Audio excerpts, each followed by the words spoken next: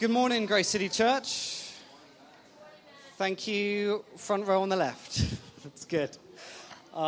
It's good to see you this morning. Hey, my name's Matt. If we've not yet met, if this is your first time, thanks so much for coming. It's great to have some people whose faces I don't recognize. Welcome. Please stick around afterwards. There's cake, there's coffee, there's probably still 300 more chocolate balls to eat, so that's good. We have been, if you're just joining us, we've been in the book of Mark in the Bible for some time now. So if you do have a Bible, turn to Mark chapter 6, or you've got a phone or an iPad, turn to Mark chapter 6. I've actually asked Natasha just to come and read for us from Mark chapter 6. If you don't have a Bible, it's going to appear on the screen behind me.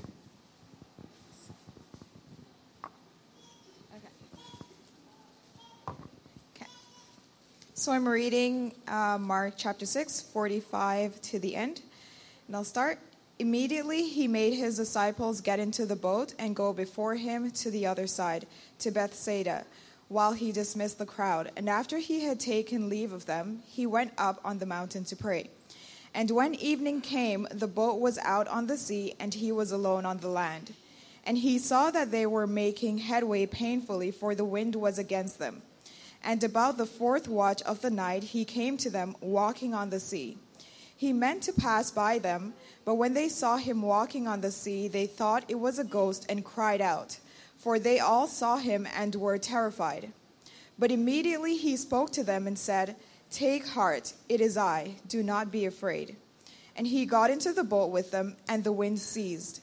And they were utterly astounded, for they did not understand about the loaves, but their hearts were hardened. When they had crossed over, they came to land at Gennesaret and moored to the shore.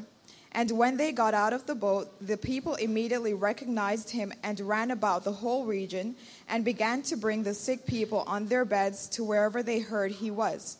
And wherever he came, in villages, cities, or countryside, they laid the sick in the marketplaces and implored him that they might touch even the fringe of his garment, and as many as touched it were made well. Thanks, Natasha. I have to say, I love stories like this. I really do. I find them so encouraging. I find they do me a whole lot of good, honestly, because let me tell you why. The disciples here, it's clear, after all this time, after all that the disciples have seen, they still do not get it. They still don't get it.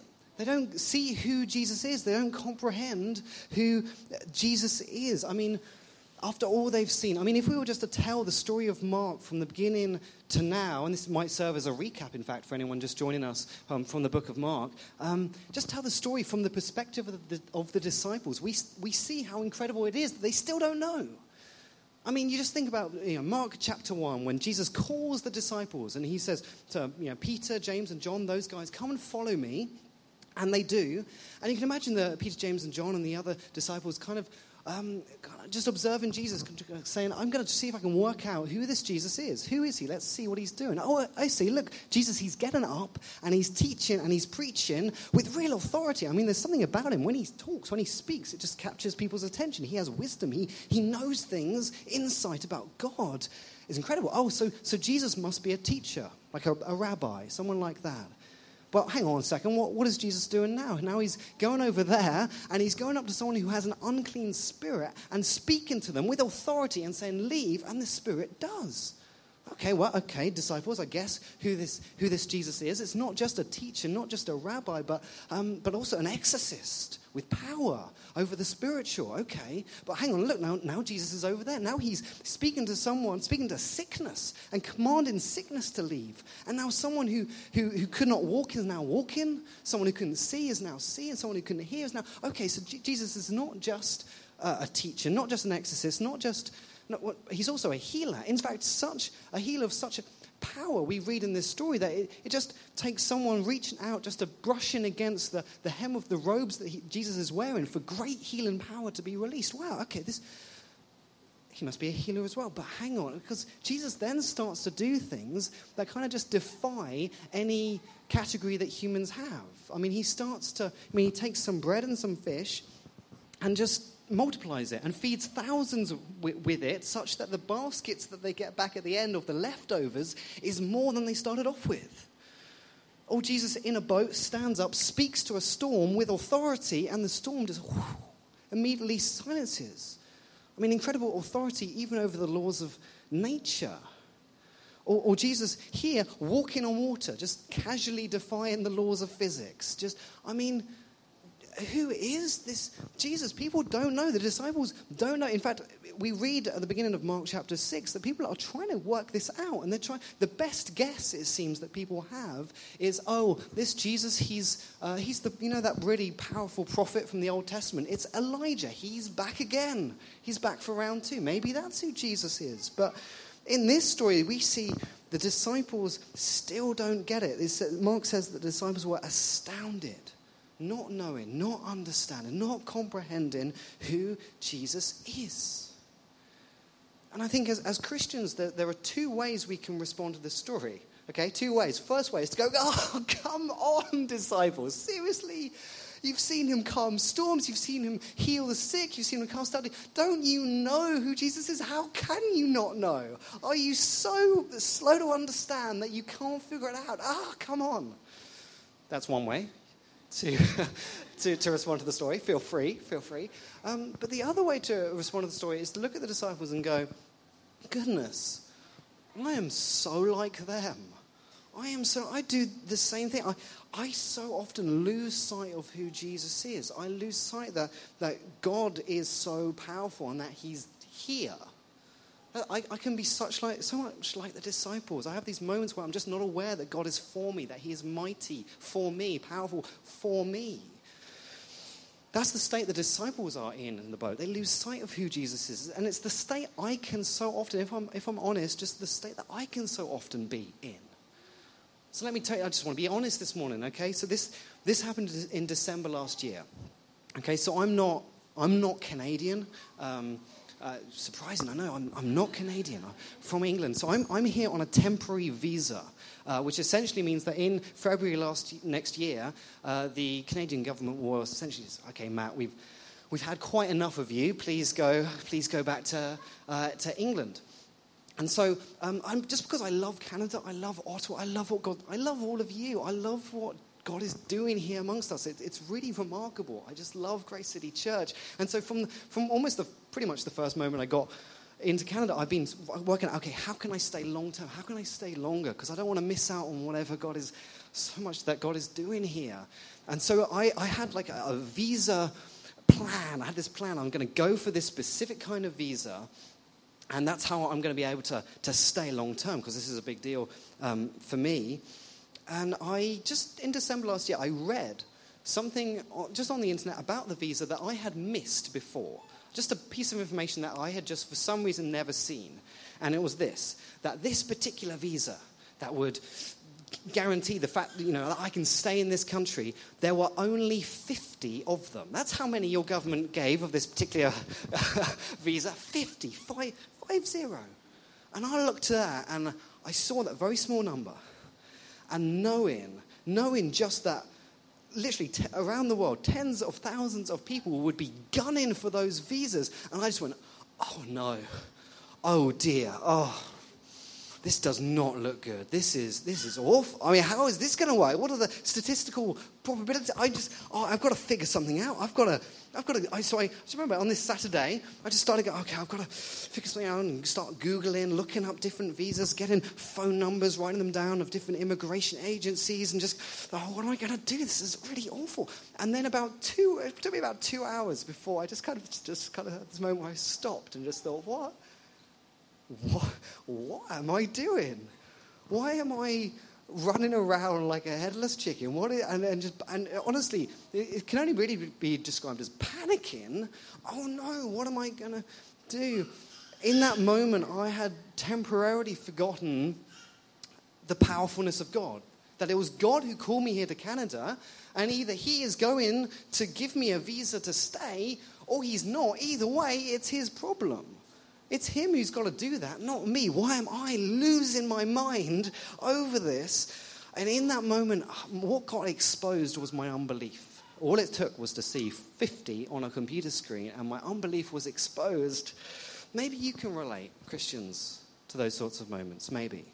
I don't know. It's the same thing we see in the disciples on the lake. The wind gets fierce. They get scared. They don't see. They lose sight of who Jesus is. And in fact, the reason they get scared is they think Jesus is a ghost. Oh no, the ghost of the lake has come to get us. Just forgetting that Jesus has been casting out demons all over the place. They just forget that and they get scared. And the problem here, they don't see who Jesus is. They forget who Jesus is. The problem, we've got to know this. We've got to see this. The problem is not an intellectual problem. It's not that they haven't had things explained to them clearly. It's not that they haven't read the right books or listened carefully or done the mental hard work of figuring out, okay, who this is. It's not that. In fact, when we read what we've read this morning in Mark, there's a key verse that, if we read carefully, it shows where the real problem for the disciples lies. It says this, and they were utterly astounded, for they did not understand about the loaves, but their hearts were hardened. The issue here is that of a hard heart. They'd seen a lot. They'd seen the loaves get multiplied for thousands of people, but they still didn't understand. They had a hard heart.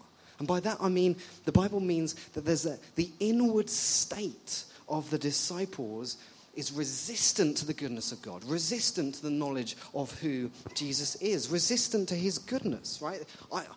And let me just be clear, this isn't like a conscious decision, right? None of us wake up in the morning and go to ourselves, well, you know what I'm going to do? You know what my Tuesday morning's going to involve? I'm going to become resistant to the goodness of God. That's what I'm going to do.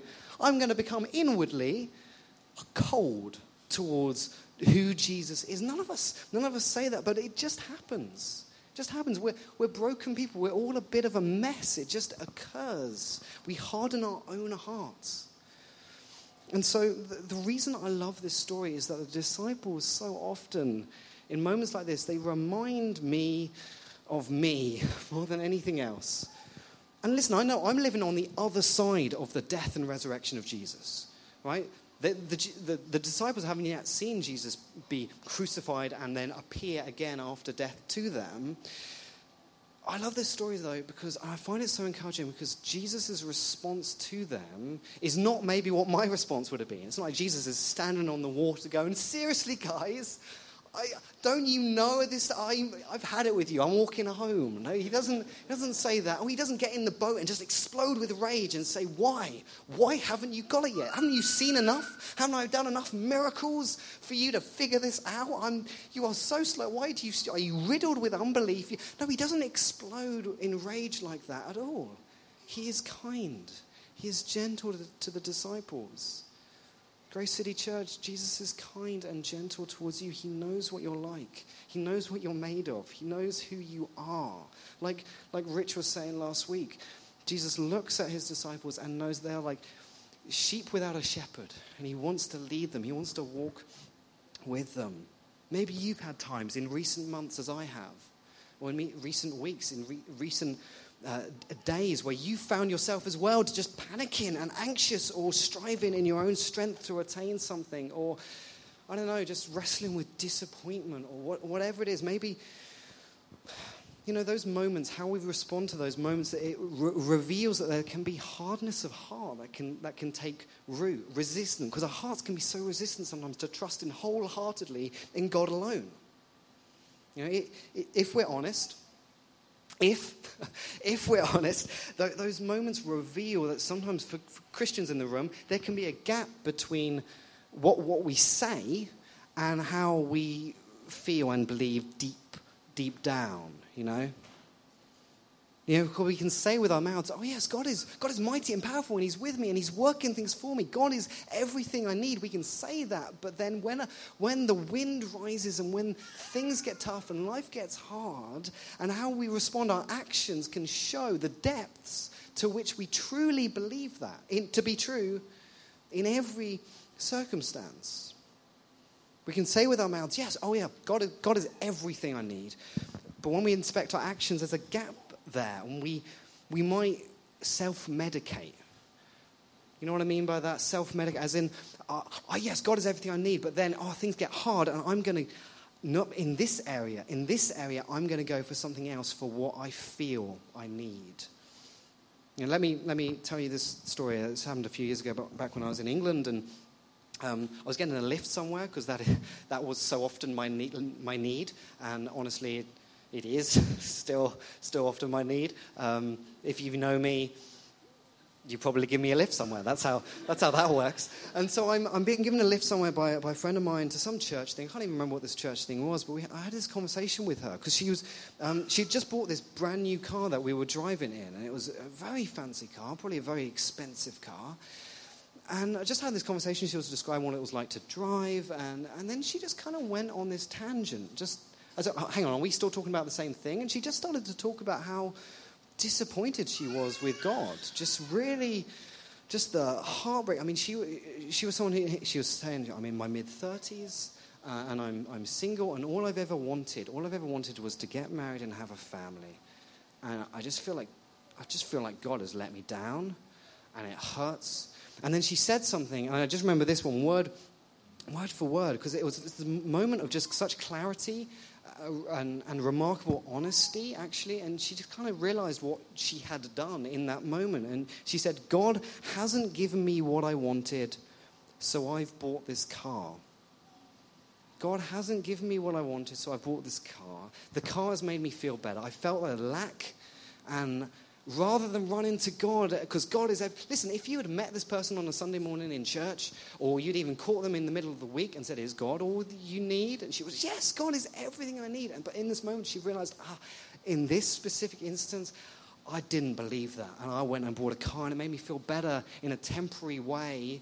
I self-medicated, but I missed an opportunity. It's as if she felt, I missed an opportunity to discover that God is very, very good and very, very near and very, very powerful and very, very present amidst serious disappointment, amidst broken dreams. I missed an opportunity to discover how good God was in that moment. We all have that ability, don't we, to self-medicate, to get what we need from some earthly source.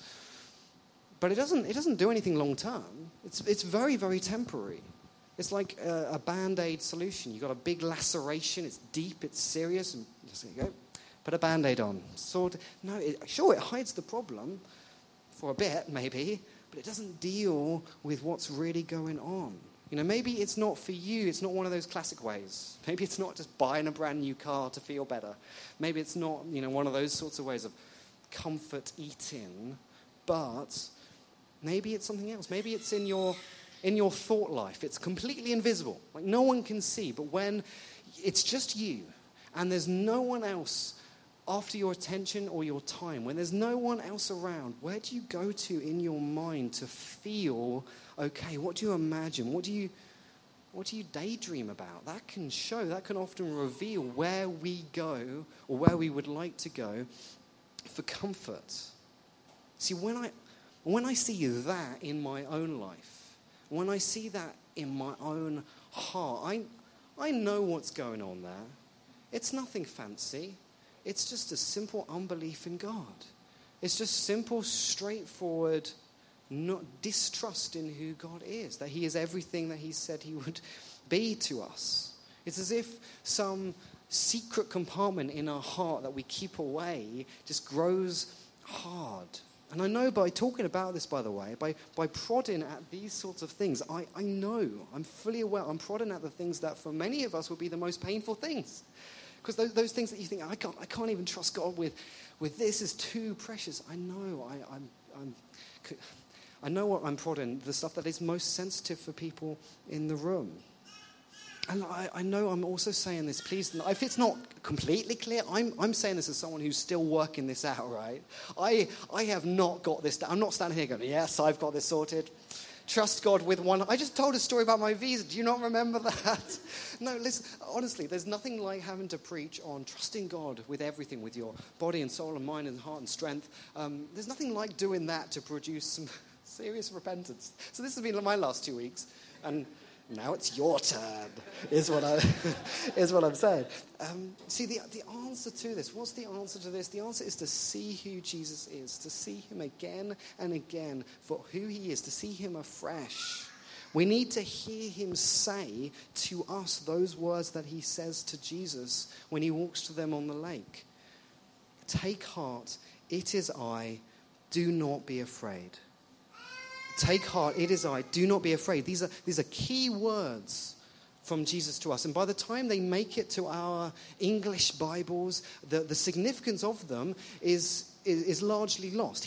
Jesus here is not merely saying, don't worry, disciples, it's me, I'm not a ghost. He's not just saying, don't worry, it's me.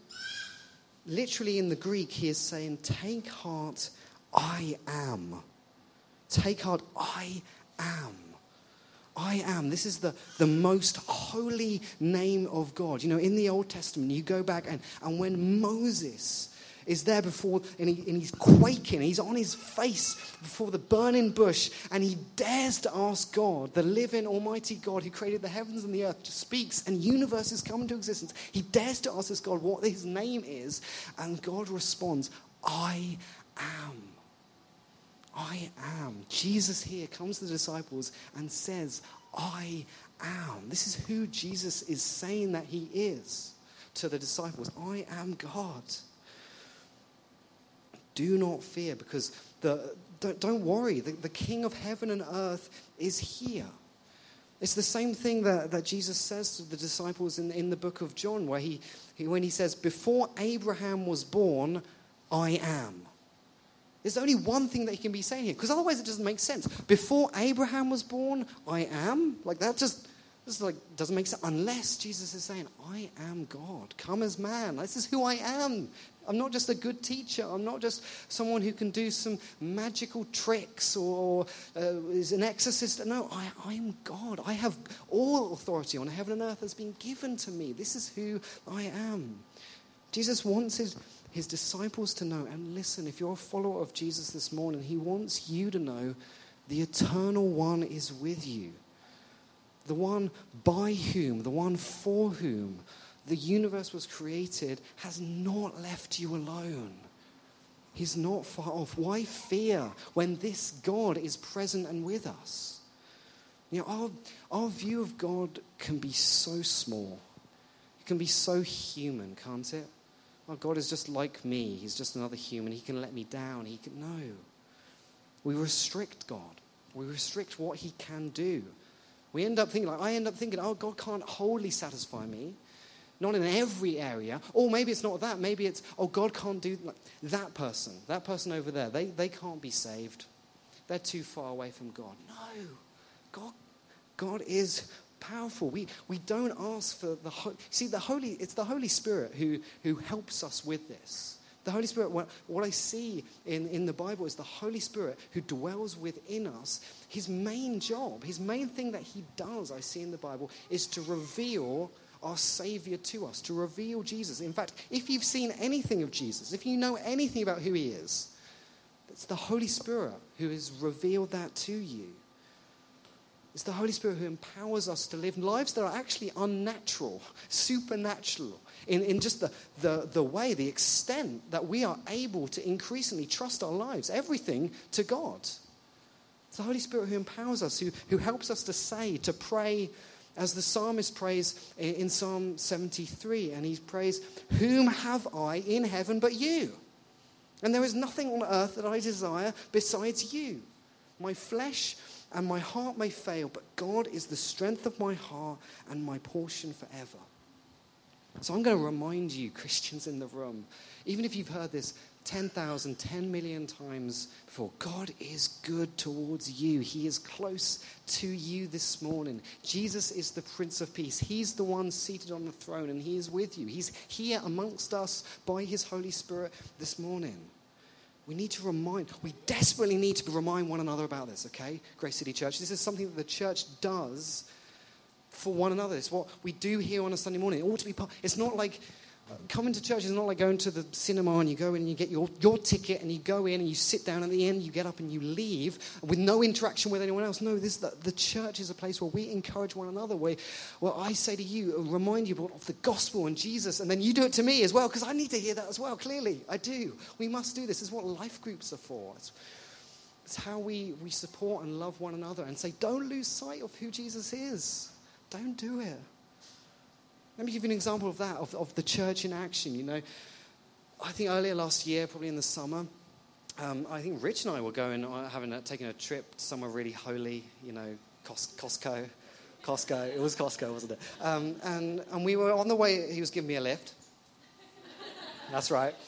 Giving me a lift back home, and we were just talking about visas and the various options, and the one I was hoping to go for, didn't know it was 50. Anyway, just talking about how hard it is, how difficult the visa thing is. And I remember just before getting out, Rich, if you don't know Rich is an encouraging guy. Like, Rich's main thing is like encouraging. He just wants to encourage people. And so he wanted to encourage me in that moment with the visa thing. And just before I got out of the car, Rich looked me in the eye and he said, Matt, and he said some words that just so poignant, just full of truth. I've never heard this truth put in such just an impactful way. Like, it was just remarkable. He said, Matt, God has you. God has you. You know what? God has me. That might be a grammatical atrocity, but God has me, and Christians in the room, God has you too. He has you. Feel free right now just to stick that on Facebook, just tweet that out, maybe get a picture of an inspirational sunset, right? God has you. Post it on Instagram, but do not forget to attribute it to Rich Cosby. God has you. See, I'm joking. Honestly, that actually in the moment meant a lot, and I haven't forgotten that. Not just because of, but no, seriously, it did me a lot of good, and he's done that many more other times towards me. We need to remind one another of the mightiness of our Savior, because this is why God has designed the church in the way that he has, because he knows that we so often just lose sight, lose heart. Really, he wants us by the Spirit to look at Jesus and to take heart and to realize I've got nothing to fear, because that is who Jesus is. If you're not a follower of Jesus here this morning, just about everything I've been saying, really, I know I've been talking mainly to the Christian, almost everything I've been saying about the reason that we have to take heart and to not fear, I'm just going to be blunt. This is really only true of the person who has given their life to Jesus, who have said, I'm going to follow you, I'm going to give you my heart completely, I'm going to give it to you imperfectly, but I'm going to give it to you completely. It's only true of that person. In fact, if you're here this morning and you're not a follower of Jesus, I'm going to put it really bluntly, I would say you do have reason to fear. Jesus says, do not fear the person who can just kill you. Fear instead the one who can throw both body and soul into hell. That's what Jesus says. And so what I would say, but don't worry, because today is not the day of judgment. Today is the day of salvation. That day is hopefully a long way in the future, and there's a chance for you to come freely to this Jesus this morning, to give your life to him, for he has died for you to be able to do that, to approach him and say, I give you my life, I give you my heart, I want forgiveness for everything, all of my imperfections, all of my failings. Come, dwell within me, and he will.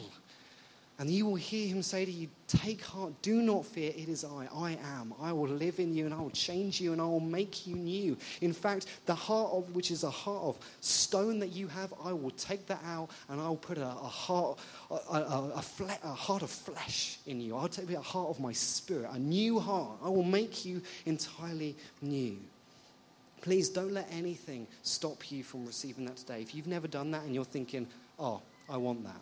Here's what I want you to do. I want you to find me after the service, and I want to say, would you pray for me?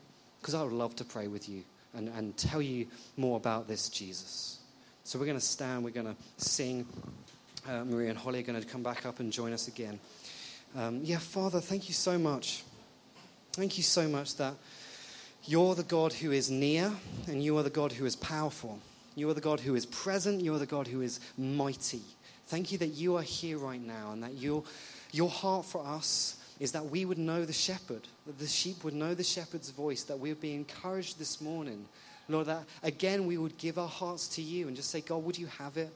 Would you have the mess? Would you have the good things and the bad things? Would you just take up even a greater residence in my life, Lord, that there wouldn't be any secret compartments of my heart that are hard or resistant or cold towards you. Because Jesus, there is no one like you. There's no one as beautiful as you are. There's no one who is as good and kind and gentle as you. So Holy Spirit, as we continue our service and sing to you, Holy Spirit, I just ask for anyone who is, I don't know, dealing with disappointment or discouragement, or with all they have this morning might be just shattered dreams. Lord, would you encourage them? Would you be so near that they would feel, oh, my God is for me, and that they would take heart, not fear, because you are the great I am. Thank you, Lord.